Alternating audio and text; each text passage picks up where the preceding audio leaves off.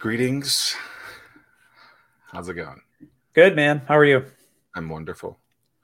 Welcome back. As I was pressing start on this thing, I was like, I feel like I haven't pressed that in a while. Right. And last week was the first time you pressed it. Did you have any issues going live last week? No, but it was one of those deals where I was like, yeah, we'll see what happens, and then let's go. And like every single week, you look at the timer, and an hour has gone by, and another show is done. I texted you this after because I watched it Thursday or Friday. While your episode while making dinner, and I was like, oh, that was a real solo episodes can be hard. I thought you did a really good job. So well, I appreciate that. I appreciate it. It's you talk to a camera for a while, you're like, what am I supposed to say? Like it can be difficult. I'm interested in how you define the word wellness. Well, Ness, that's a great question. I look forward to today's guest because I guess it's super broad. I think that's one of these things that everybody has their own definition. Wellness, I mean, staying healthy, and that could be mentally, physically, spiritually, anything. I mean, just there's a lot of different ways that you can define it. So I don't know what the right answer is. In your first career out of high school, do you feel like wellness was something that the Air Force pushed? Because I mean, I feel like just through their tests that they make you go through, like I feel like that's something that is a priority. I wasn't in the military, so I don't know. But do you feel like that was something that was just instilled so young, and that's why you've kind of pushed through that? No, I don't. So why do they have those physical standards, you think? Well, I think that's just making sure that you're physically capable if you're in a combat type of position. But I don't know. The term has definitely taken off onto a life of its own. And so one of the questions with our guest today is, like wellness and what holistic wellness really means. And everyone's got a definition. And I'm curious. So welcome to the show, Madeline Beck. Hey, how y'all doing? Doing great. Good. You're from the Better Spot. Yes. Is the Better Spot Chicago? Or are you just I know, did you grow up in Chicago? I grew up in Chicago, So you're born and raised. You've been there. Have you ever left? Yes. Wow. I left the moment I turned 18. Got it. But is the Better Spot, is it named after Chicago? How did you come up with the name type of aspect? That's a really great question. I don't think I've ever been asked that question. I mean, yeah. Exclusive. You win Thursday. I basically, after doing a bunch of research and data collection, when I was in my grad program to become a therapist, I just constantly kept hearing folks use the word better to describe things. I'm looking for something better. We need a better system, better. So when I decided to found the company, I was like, we need a Better Spot. The funny thing is the URL was available, which I constantly get asked. The question I get asked is, how did you get the URL? Because everyone's like, the Better Spot's a great URL. How'd you get that .com? And I'm like, I guess it was meant to happen. Yeah. There's a lot of different clever names, like the other guy, the other one, I don't know. So that's interesting that would be available. When I started Hatch over a decade ago, we were not able to get Hatch.com. And I think it was like $25,000. And that's when websites weren't that expensive. So that if I was probably trying to acquire that now, it'd probably be six figures. I had hatchcitylocation.com, and I always hated that because I never wanted to be a city specific thing. Yeah. And I felt like it held me back. And so about 3 or 4 years into it, we were trying to figure out what to call it. So, we would always be Hatch, but what the domain would be. Yeah. And as we're going through, we had 3 or 4 finalists. Someone's like, well, why don't you just start with Hatch? As in have Hatch the first letter. And then as he said that, it reminded me of people just saying better. It was like, well, wait, hold on. Maybe start with Hatch.com is what we should do. It was available, for $1 on GoDaddy. Let's go. It's been the website since. So it's funny how sometimes you think a good domain wouldn't be available. And it is. Yeah. And it is. Interesting. So how do you define wellness? I mean, I define wellness as integrative care, right? So that means looking at the whole human. I constantly use the phrase human first, right? So looking at the whole human and identifying the things that make the whole human well. So that could be, mental wellness, emotional wellness, physical wellness, spiritual wellness. And then also the gauge of wellness changes daily. Some day you're asking me this today, you can ask me the same question next week and I may have a completely different definition because what I need for wellness shifts constantly. So and how did that come to you starting the Better Spot? What's the genesis of your company? So the genesis of the company actually, when I was in grad school, I was talking to a bunch of folks about becoming a professional therapist. Like, how do you, because my BFA was in drama, right? And I kind of went through that evolution of, I'm an artist. And then at the end, when you start getting those, student loan, requests for payment, then you're like, oh, wait a minute, this can't just be art. It has to be a business. So it was the same thing when I transitioned into wanting to be a part of the care community of like, I'm an empath. I have all this care and now I have all of these certifications and I'm equipped to be an expert in this space to help people. But how do I make that into a business living in a capitalist society? So I was just asking folks how they made money. How do you get your clients? Are you a part of a private practice? Are you Department of Mental Health? Are you, public service, whatever? And folks just kept telling me all the problems that they were experiencing and what they were going through. So I kept hearing the same problems over and over and over again. And so I was like, well, there's got to be something for that. So I Google it, and I wasn't finding any overarching solution. And the kind of apparent thing over time was all the solutions were for the patients. Every solution that was coming out 4 years ago and today were for the patients, right? And it was just an irony that I realized this is a ticking time bomb when folks start realizing, oh, wait a minute, my therapist is a person too. Oh, wait, when they burn out and I don't get to see them, then what happens to me and what's the ripple effect? So that's how I identified there needed to be help for those who help others. It's interesting. When we were talking off air, that this is, us meeting for the first time. It's basically like meeting at a coffee shop. You never know what's going to come up, what's going to come out type of thing. And as you talked about student loans and as you were getting out and how there was going to be a financial aspect of it. Yeah.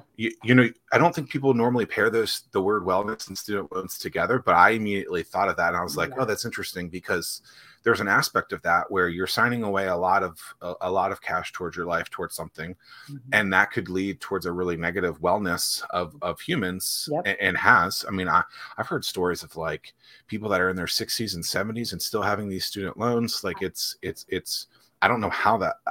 That just seems very criminal. I'm starting to sweat just talking about it. Like there's a physiological change the more that you say loans, debt. I'm like,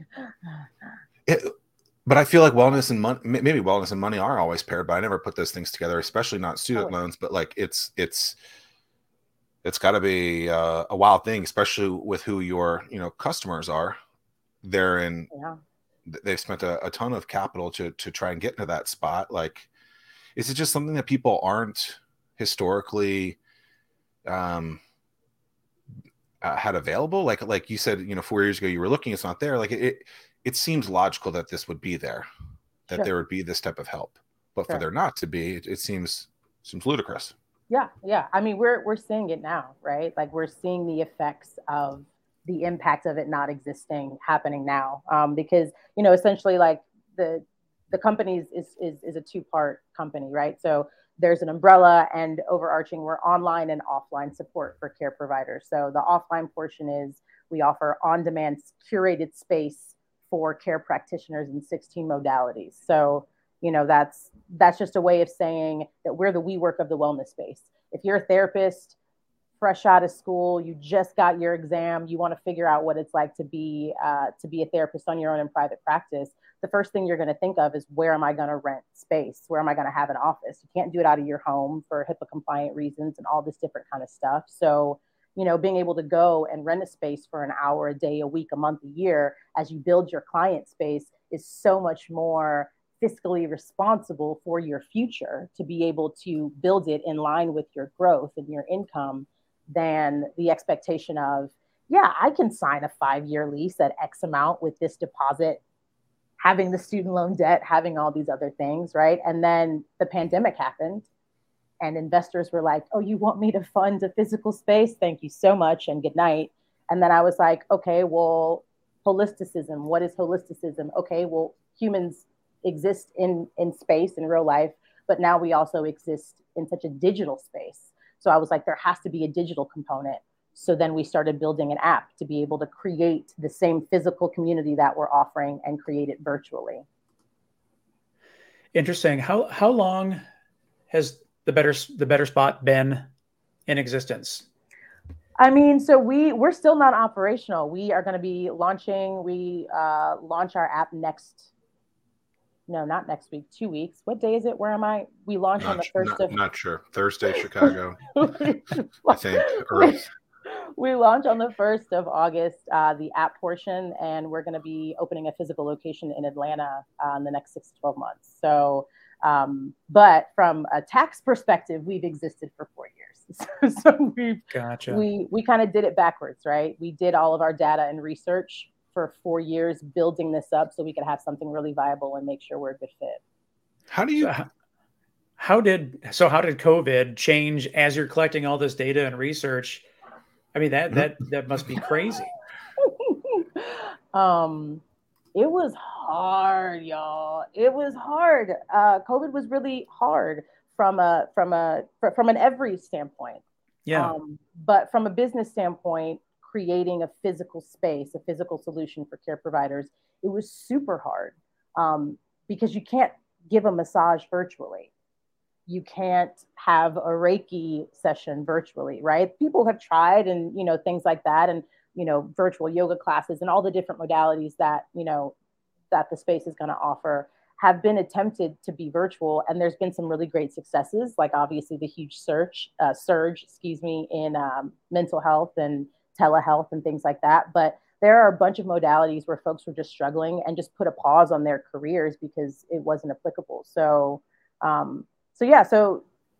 with the difficulty of COVID, it really did force me to figure out how can we continue to care for these folks, even though we physically can't be with them.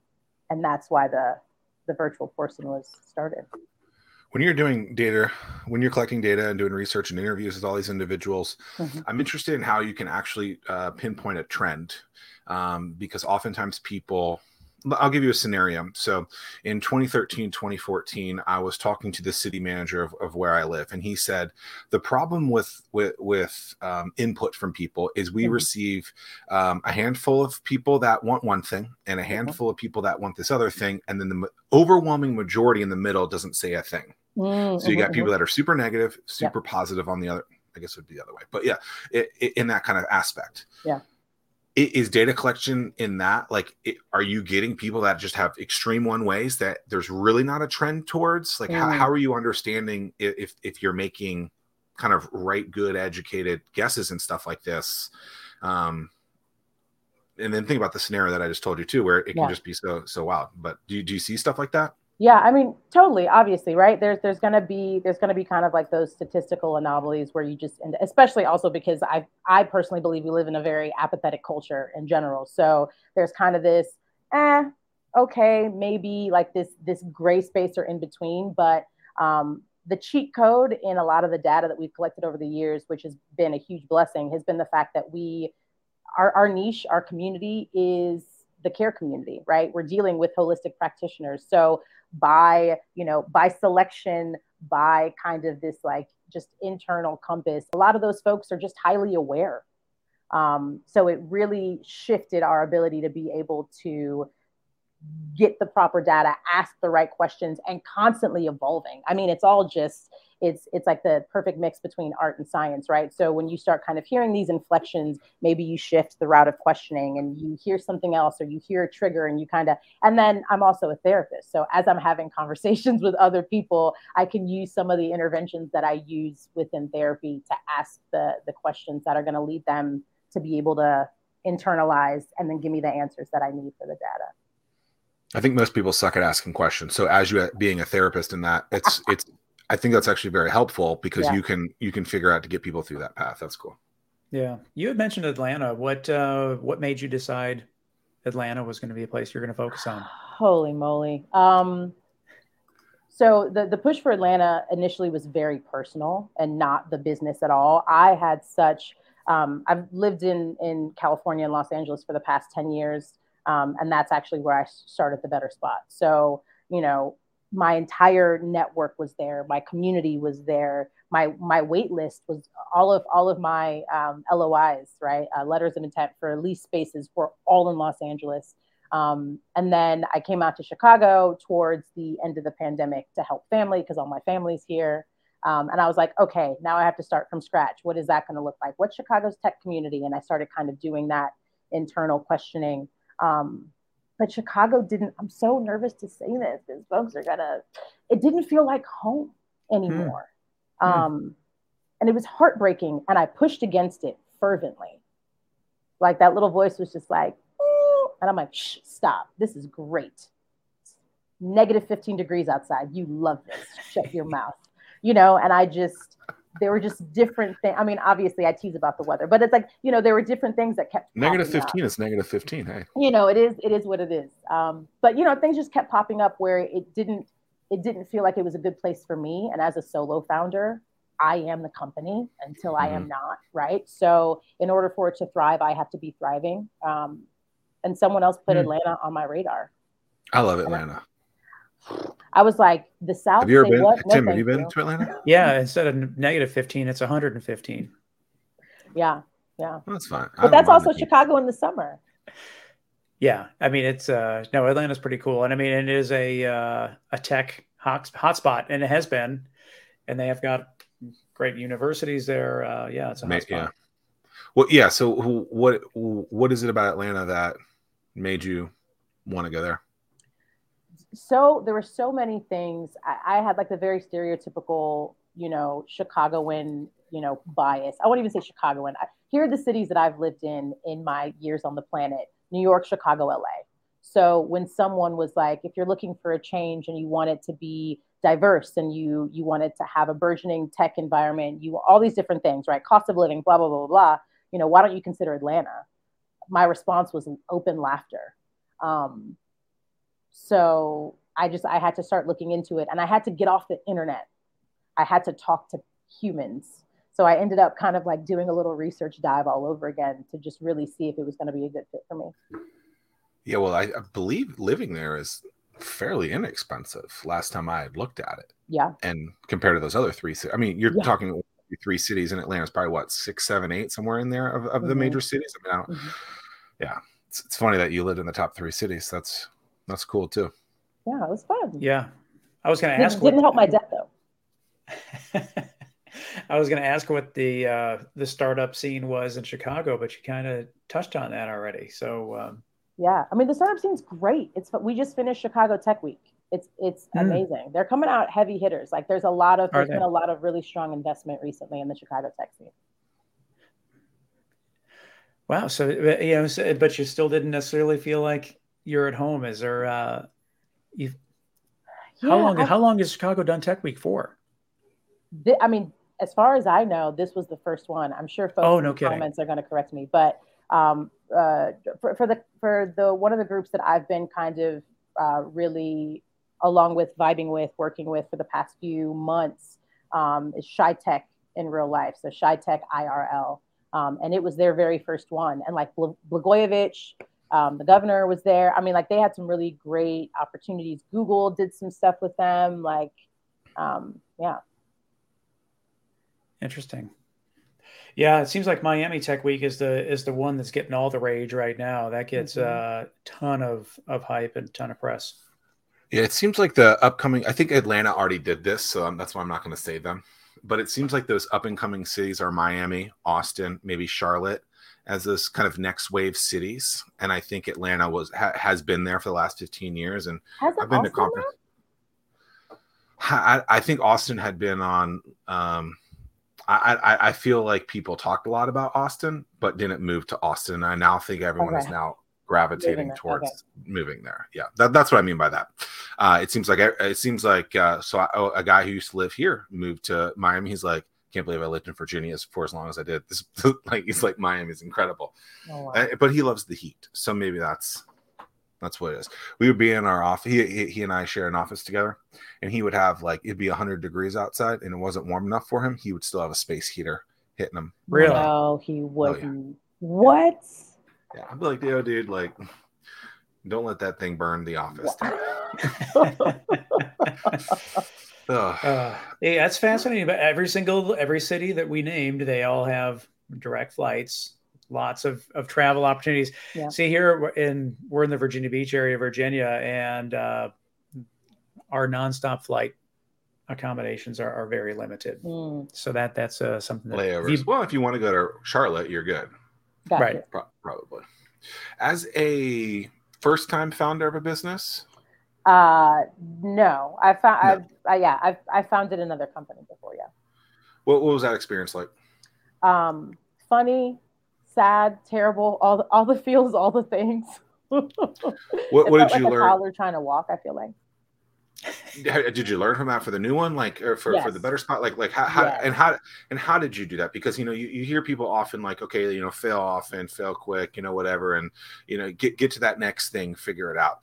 But I think a lot of people maybe go through that but don't learn anything from it. I feel like if you're gonna make a mistake, you have to learn from that mistake. Yeah. Like, what did you do to improve so that while building the better spot, you didn't feel like a toddler like you did before?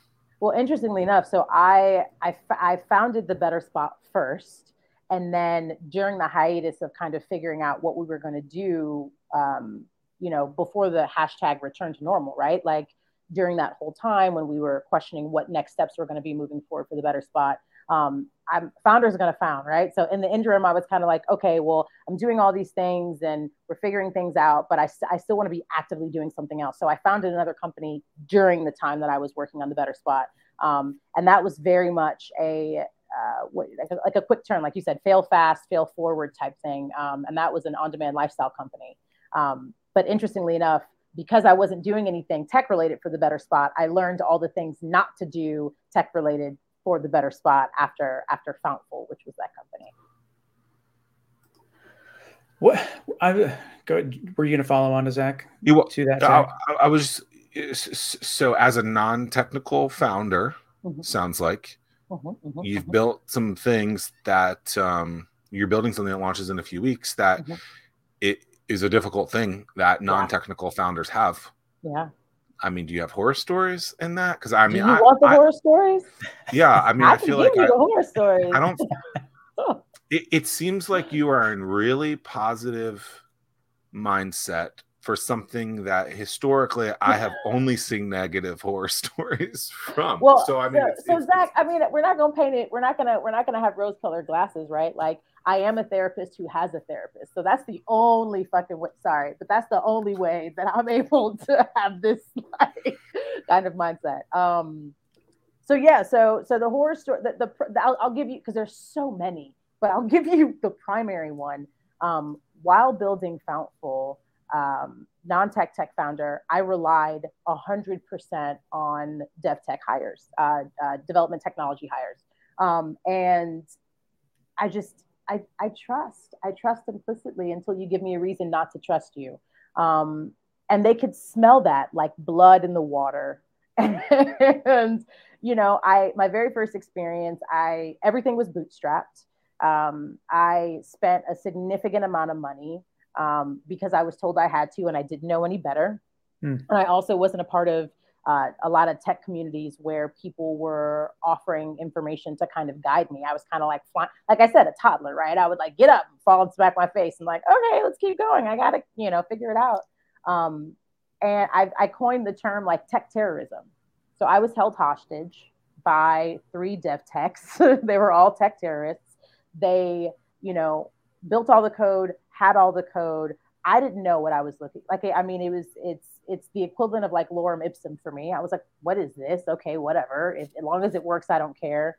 But I kept being like, well, hey, there's a mentor that is on our board that's in real estate tech. And he was like, well, let me check it out. And So I'd be like, oh, hey, can you give me the password to X, Y, and Z so I can forward that so they can test it and see if there's an open API that can save us some money? And they're like, no, we can't do that. I'm like, but I own it. So can't you just, oh, well, let us have the meeting and then we can help you. And I'm like, so that continued for a while until basically they were like, you've paid us for the work. We're not moving forward until we get more payment. And we're not. And it was horrific.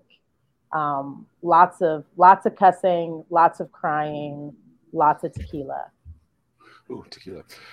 Tech terrorism. I've never heard that. I'm glad that you coined that. I like that. I dig that. I'm stealing that. I will attribute. I hope you don't have to go through that. I don't think I've personally gone through that. I'm thinking. I don't think so. Spot. However, I've worked with a ton of companies who have, and I get it. Like I hear some of the stories. I'm just like, how much money did you spend? Like, right? Are you sure that was a good?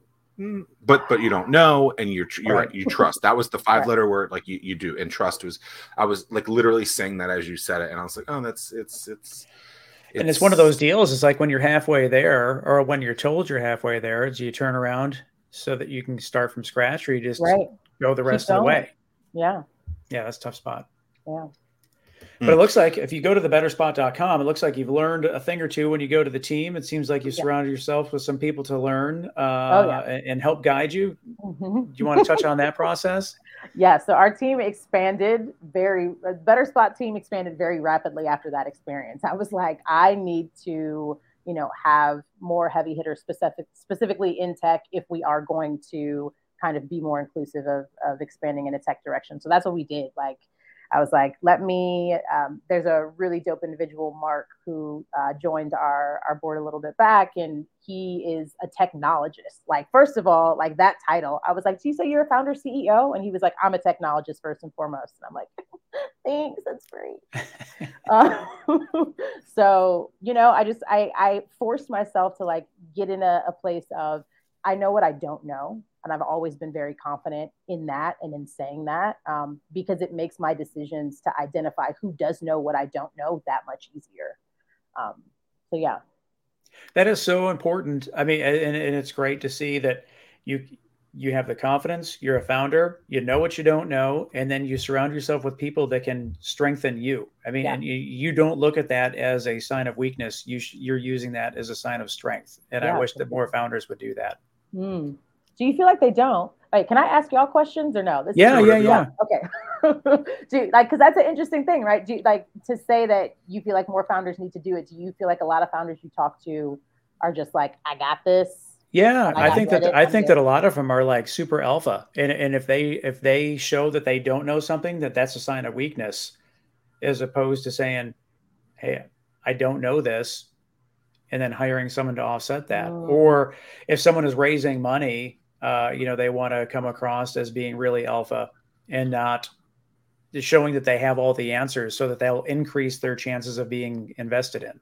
But what's so weird about the whole aspect is it's in very specific scenarios. So they will absolutely hire a lawyer. They will absolutely have an accountant and a CPA and stuff like that. But when it comes to tech and business and certain aspects of it like that, you agree with that, Tim? Like they have those other people, but when it comes down to these things, they're like, I am God's gift to this awesomeness, and it's just like, yeah. And at the end of the day, and then they usually struggle and they never make it. Right.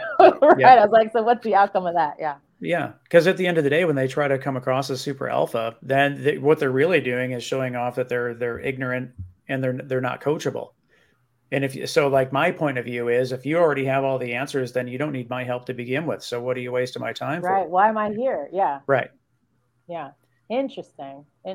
My follow-up question was going to be, do you know if they have therapists? Because I have a wonderful network that they can pull. Well, I was going to add, that was a question I had for you. Is like, gosh, if you get too involved in the startup community, I mean, maybe you want to go into that. A lot of founders don't have money, but boy, you could be a therapist. You would never run out of work, be doing therapy work for startup founders. I've actually been told, it's funny. I've actually been told by just a couple of like folks that aren't in immediate circles with me, but just periphery. They've been like, why don't you do group therapy for founders? And I'm like, there definitely needs to be that. I was like, conflict of interest. I can't do it, but it needs to exist for sure. And for significant others of founders. Yes, for real. That's a real thing right there. Yeah. Because it's tough. The former journalist, that's what my background is in. I believe the media, and I believe this because I've seen it firsthand and I've seen it in other places, they control a narrative that they can push. And a lot of people trust them. And look, maybe they should trust them in many ways. Yeah. I think growing up, the wellness word, or if you needed a therapist, it was very frowned upon. And I feel like even the media or aspects of the Hollywoodification of stuff would say like, oh, if you have a therapist, there's something the matter with you, type of thing. When and how did that go 180 to the positive? Do you agree that there was that where it's like, hey, if you have a therapist, you're sorry, was my eye rolled too apparent when you said no, that? It wasn't. Well, I didn't see it. I'm blind, even though I have glasses. I have a follow-up to that as well. I mean, I think that so there's a couple of questions that are like wonderfully rolled into the croissant that you just presented me. So like, is it a normal flavor croissant? No, it's a nice flaky, buttery croissant. Yeah. Okay. Or a little almond situation if you have some matcha on the side. It depends on what you're going. Okay. Well, let's get 4 of those, please. I'll have 2. So I mean, I think like the first part, right, that you tapped into is just overall like the cultural position of wellness, right, and how it's been stigmatized and the narrative that you're talking about. I think it's super interesting that people can think of therapy. First of all, because therapy and wellness, I feel like right now, just from the perspective of commercialization, are seen to be synonymous. So when people say, oh, you have a wellness company, it's a mental health company. And I go, no, I have a wellness company. It's a wellness company. Because there's 16 modalities and wellness isn't one thing. So that's like the first little thing, to think of. I think the second piece of that is also, if you can go to a yoga class or a cycling class and like talk about it with your friends, or, go to a HIIT class, a higher interval training class, and, talk about it with the homies, whatever. And you're having these conversations and everyone's like, getting excited about it and supporting you. Why is that any different than you going to a psychiatrist or a mental health professional? So I think that those kind of compartmentalizations of what is socially acceptable to be proud of in regards to wellness versus what's not is the core, right? Because people think, oh, you go to a therapy because, you go to a therapist because you're going through something, but you go to the gym because you're okay. It's like, yo, people go to the gym because they're also going through something. That's why the fuck they're at the gym. You know what I mean? Like that's what they're there to begin with. People go to yoga for the same reason. Yeah. It's interesting that you brought this up, because I remember I was watching this documentary with my dad about 6 months ago, and it was about Lance Armstrong. And I was, and it was about steroid use and stuff like that. And I was just like, look, I don't condone it, but I don't know why I don't condone it. Right? Why are steroids bad? Because people will take whey protein and that seems to be okay. But this other thing is bad. And I don't know why. And I'm sure there's a lot of reasons why. But like, we're trusting that this person is giving us information that who knows why, and we just roll with it. And that's basically the same scenario. And I'm like, everyone hates Lance Armstrong because of what he did, but it's like, I really don't know why. And if I go to GNC or the wellness center at my gym and I get, some powder and put it in because someone told me to, it was cool. Yeah.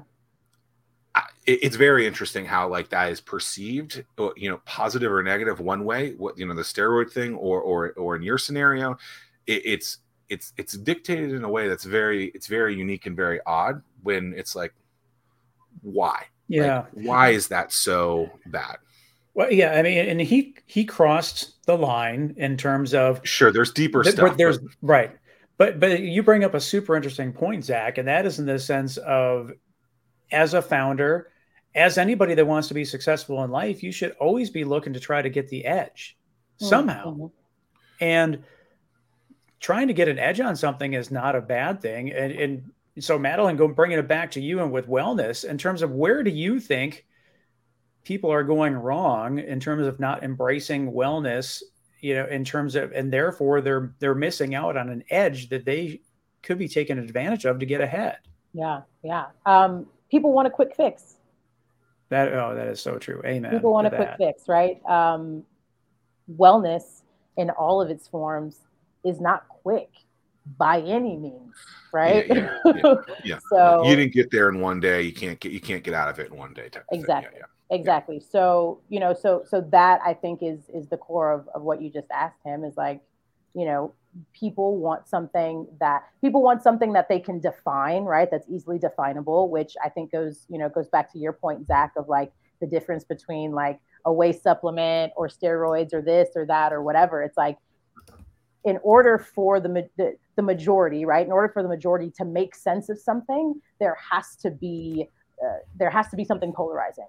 There has to be the good and evil. That's how our brains work, right? It's removing the ability for anything to be, number one, subjective or specific to a person, and not something that just like everyone can clump into. And people had an issue with that. So they want it quick, and they want to be able to check a box. And I think that's the core of the problem. Like, oh, I'm going through something. I'm going to download this app. I'm going to do it for 10 days. And then my grief will be completely over. I'm going to download this app. I'm going to do it for 6 weeks. And then I'm going to have Kim Kardashian's body. It's like, no. Yeah. What's the phrase? We've done this episode 108. This is episode like 118, I think, something like that. I don't think Kim Kardashian's name has ever come up. So congratulations. I apologize for doing that to you. I could have used it. I think you have to respect what she's done.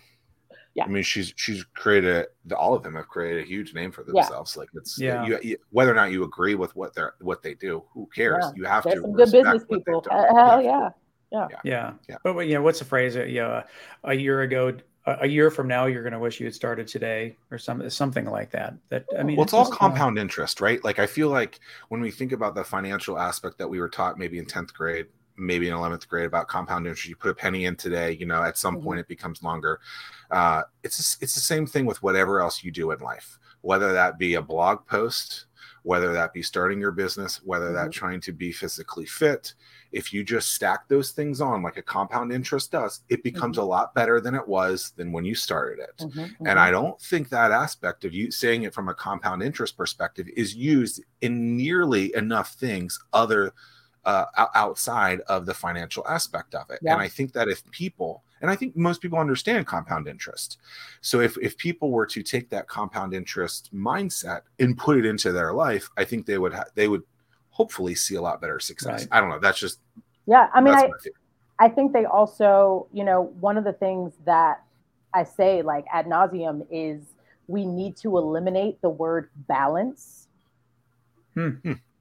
Unless you're a scientist. Like I get fired up because I'll, like do half-ass marketing. Everyone's like, you gotta do marketing. I'm terrible at it. And I'm like, okay, let me go on LinkedIn and let me do Twitter and whatever. But I constantly see hashtag work-life balance, balance, work-life balance. And I'm just like, there is no work-life balance. I was like, there can be work-life harmony because harmony is ever changing and specific to the person, but there's never going to be it's not, the system wasn't built that way. It wasn't, when you think about the amount of time that you need to sleep, the amount of time that you need to work a full-time job to make a living wage, if you have small humans, right? If you have pets, if you have social, there's no way that you're going to look at that and see 25%, 25%, 25%. It doesn't exist, right? So if we start looking at that from a realistic standpoint, and kind of like the compound interest thing, like if we start really looking at what it is necessary to go from point A to point B and so on, and to eliminate the thought that there's even like an end point, first of all, right? Like when people are like, what's your exit strategy? I'm like, to allow my social impact to be verifiable. I'm going to ring the bell at the NASDAQ. Like, no, my exit strategy is to actually make a fucking difference and to keep my lights on and to keep my kids happy. Like that's what I want to do forever and ever and ever. So, but that requires harmony. So anyway, that was just, I dig that word harmony a lot. I don't use that in my vernacular. That I dig that word. That's cool. Yeah, I mean, it's one of those deals. If you can focus on becoming 10% better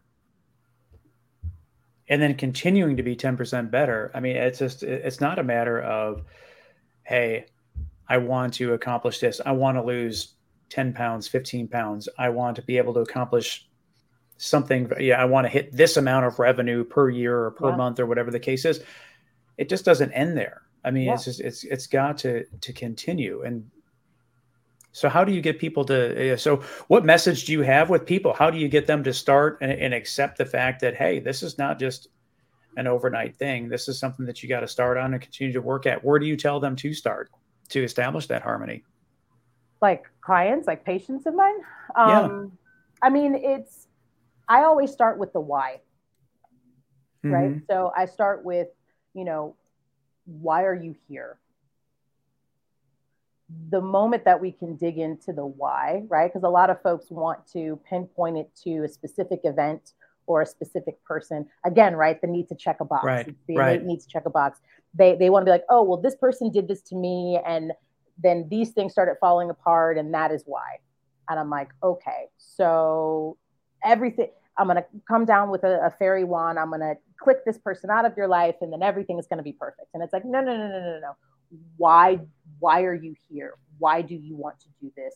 Where is it going to take you? Right. So just start asking questions. I ask a lot of questions, and I allow them to explore the answers that they already have. A lot of times the answers that they repress. It's so much easier to deny what we want, especially with the thought of, well, if I deny this thing, right, if I keep this thing in the far recesses of my mind, it'll allow me to continue being something for other people. It'll allow me to continue kind of fitting in the box that they've checked that I should be in. Right.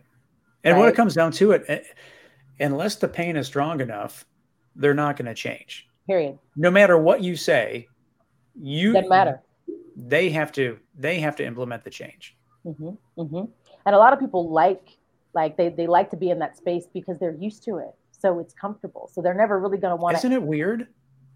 It's like people are addicted to that. Yeah, like it's like you see the pathway to their harmony, but yet they want to. It's almost like they want to stay in that pain. It's just like, but it's until it hits a certain. Normal. Interesting. I mean, so think about this, right? Think of I've had this conversation before, and I always compare it to a Band-Aid, right? The longer you keep a Band-Aid on, right, there's kind of like a bell curve to it. The longer you keep it on, the harder it is to take off.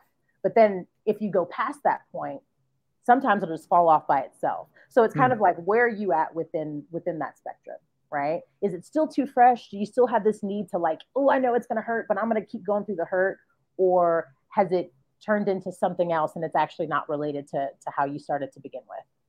Interesting. So with that, when you are meeting with people and you're working with folks, I'm sure that you have to have that initial conversation in terms of, this is who I am, this is what I do, and this is what I don't do. So if you're expecting me to do this, I'm not that person. Right. And so going back to relating this back to founders, a lot of founders are really, really afraid to have that conversation. But what they don't realize, it's very counterintuitive. Mm-hmm. That it's just like, if you don't have that conversation, then you're going to be working with somebody to try to help them find that harmony. And if they don't want to find it, that's just going to make it super painful for you. Yeah. Mm-hmm. And to a startup founder, if you bring on the wrong customer and you're working with the wrong client or customer, that's painful for you. So just eliminate it from the very beginning and have that difficult conversation up front. Yeah. Off the jump completely. I'm transparent to a fault. Like, it's like, I never grew out of being that kid that like, whose auntie would come over and try to give me a hug. And I'm like, your breast stinks. You know what I mean? Like I've always been that person. And I'm that person now.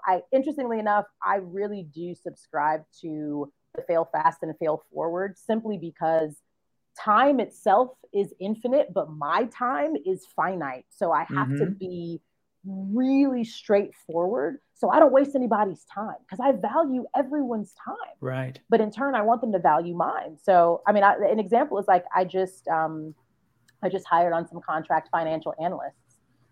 Again, another thing that is not my superpower and totally is theirs. So my board was like, hey, you're about to get investment. You're about to have some growth. Make sure your numbers fucking make sense. Make sure these things. And I'm like, great, I've done as much as I can do. Let me bring in some experts from the outside. So I came down to the last three candidates and I was just like, I'm going to be very straightforward. I cuss a lot. I'm generally overbooked, so I'm late to meetings. And I don't have time to talk to you about anything other than what you're contracted to do. If you're okay with that, then dope, let's move forward. If you need a different type of leadership or relationship, I ain't the one for you. One person dropped out, two other you don't want to talk about Stranger Things then? Not with them. I'd love to talk about it with y'all, but yeah. Yeah. No, that it's interesting. And I'm curious that as you continue to go down this road, I'm sure a lot of people come back to you and say, you know what? You're right. You were totally right. And then you can, it's like, all right, the pain is strong enough. I'm ready to make the change. I don't want to waste any time. Yeah. I recognize you are the person. Let's go. Yeah, I mean, I had one person reach back out and say they did want to work with us, which is awesome. I've never had that happen before. I hope it continues to happen. I suspect that it probably will. I hope so. Thank you for that. Yeah. I mean, it's super important. But yeah, I laugh at your last statement.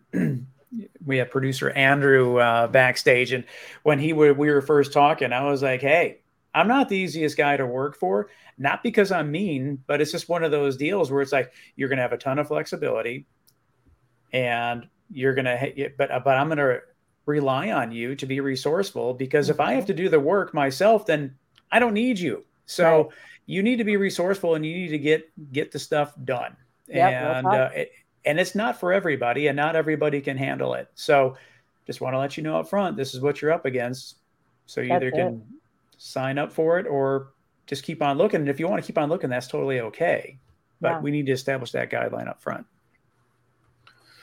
With the world of like work from home and remote stuff, I mean, is any of that coming into play directly with you or clients or how you're doing business? I mean, I obviously lockdowns and COVID challenge things, but is there anything with that aspect that you've seen in the last or are seeing challenging?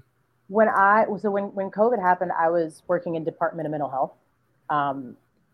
And so it was definitely a huge shift for my caseload and for me, because naturally, right, we're humans. We are supposed to, by design, be in physical community.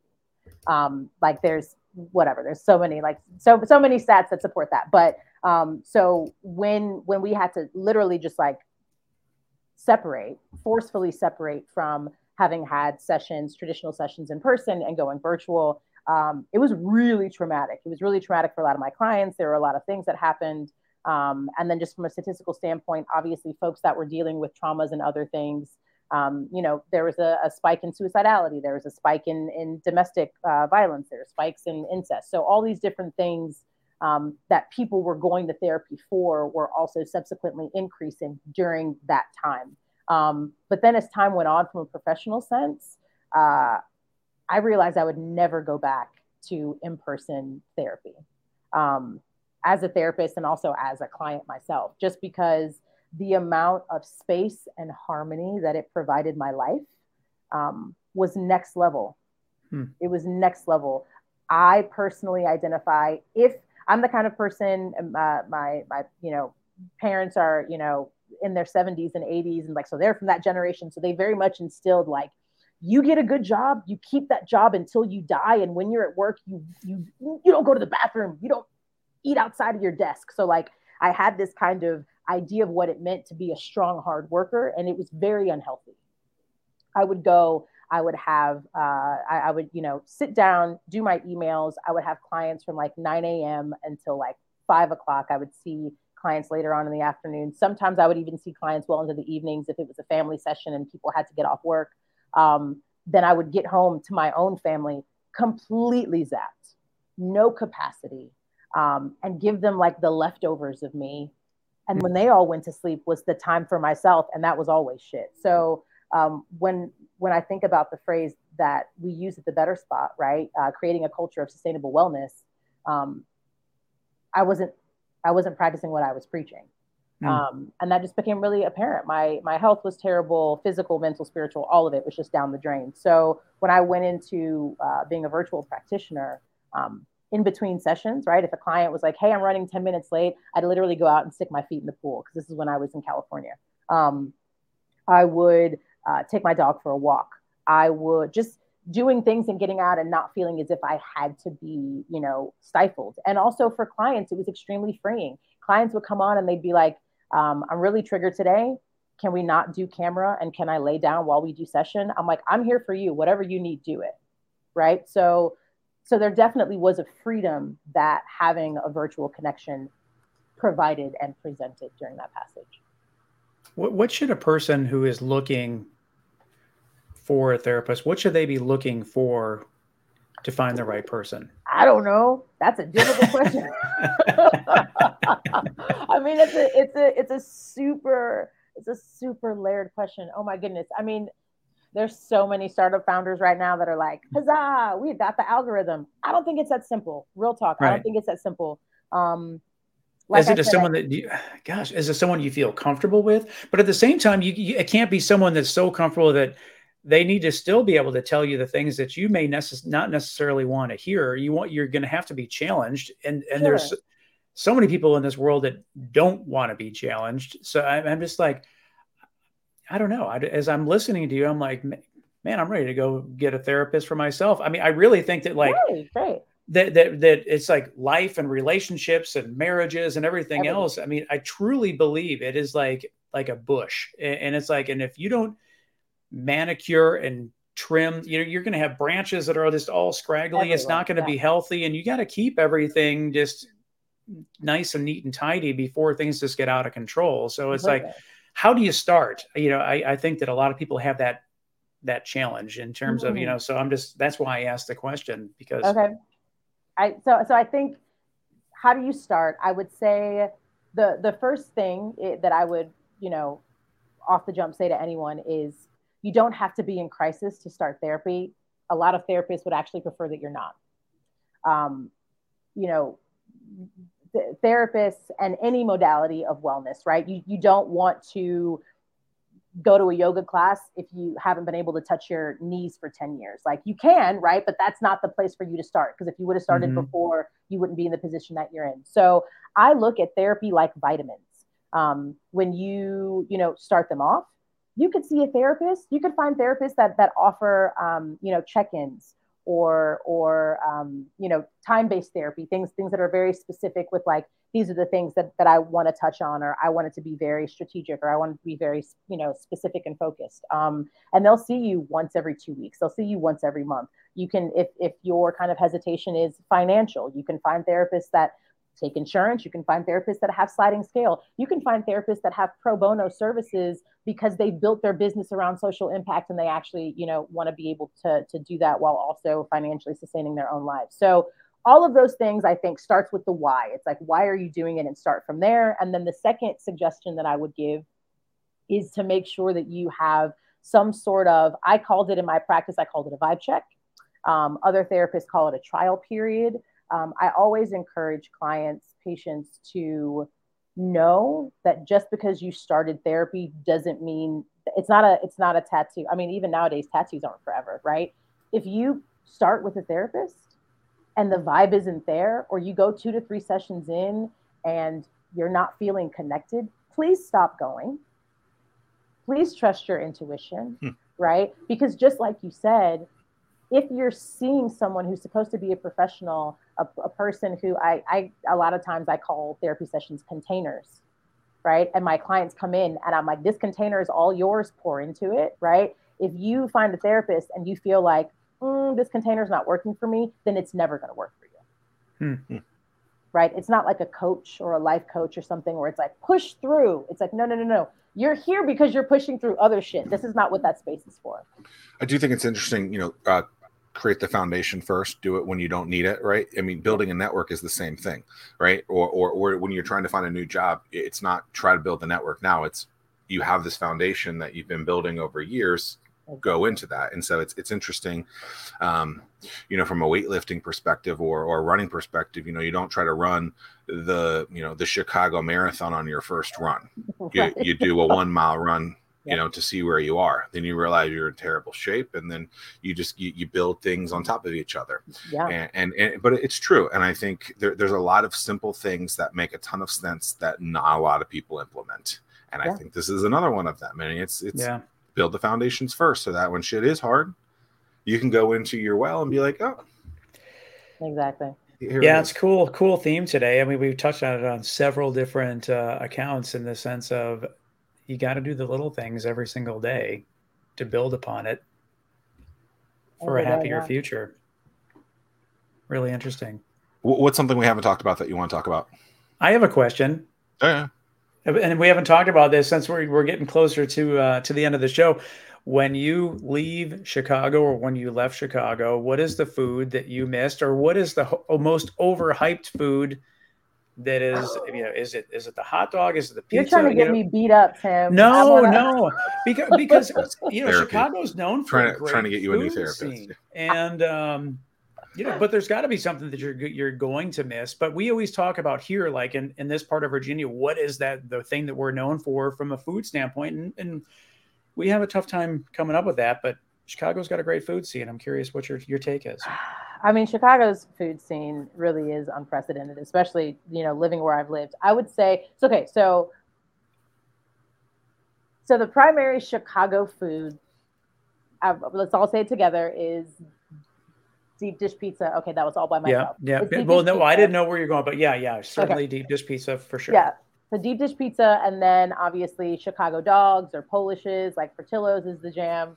Andrew says, "I knew that one." Of course you did. Yes. My wife lived there, and she talks about Portillo's all the time. Yeah, Portillo's is everything. But yeah, so and then kind of like dependent upon where you live in the city, you know, you can be like, oh no, you know, the dip, like, you know, with a little jus, like that could be the thing.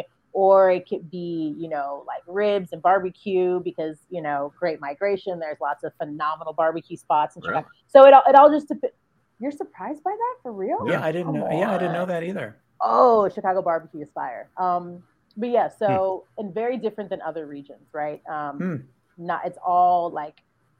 Is it a sweeter, more vinegar, or is it just unlike its own? Wet. There's no dry rub here. There's no mustard base. It's just, I mean, that's what, I don't know where we're going with it, but yeah. So it's like, you know, those are the things primarily. I would say out of all those things, because someone actually pitched a business to me. They wanted to open up a Chicago-based restaurant of some kind in this area, and you know, and it's just like I said. What would they serve? Well, I just didn't. I guess my bigger question I had for them: sweet and wet barbecue.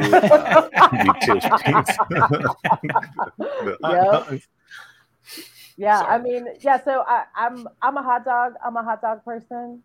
I love, but the one thing I'm going to say this, I'm telling you, I'm going to say this, and then I'm going to get assaulted on the internet. I do like, I like ketchup on my hot dog in addition to everything else. Same here. But y'all don't understand, like, that's sacrilege.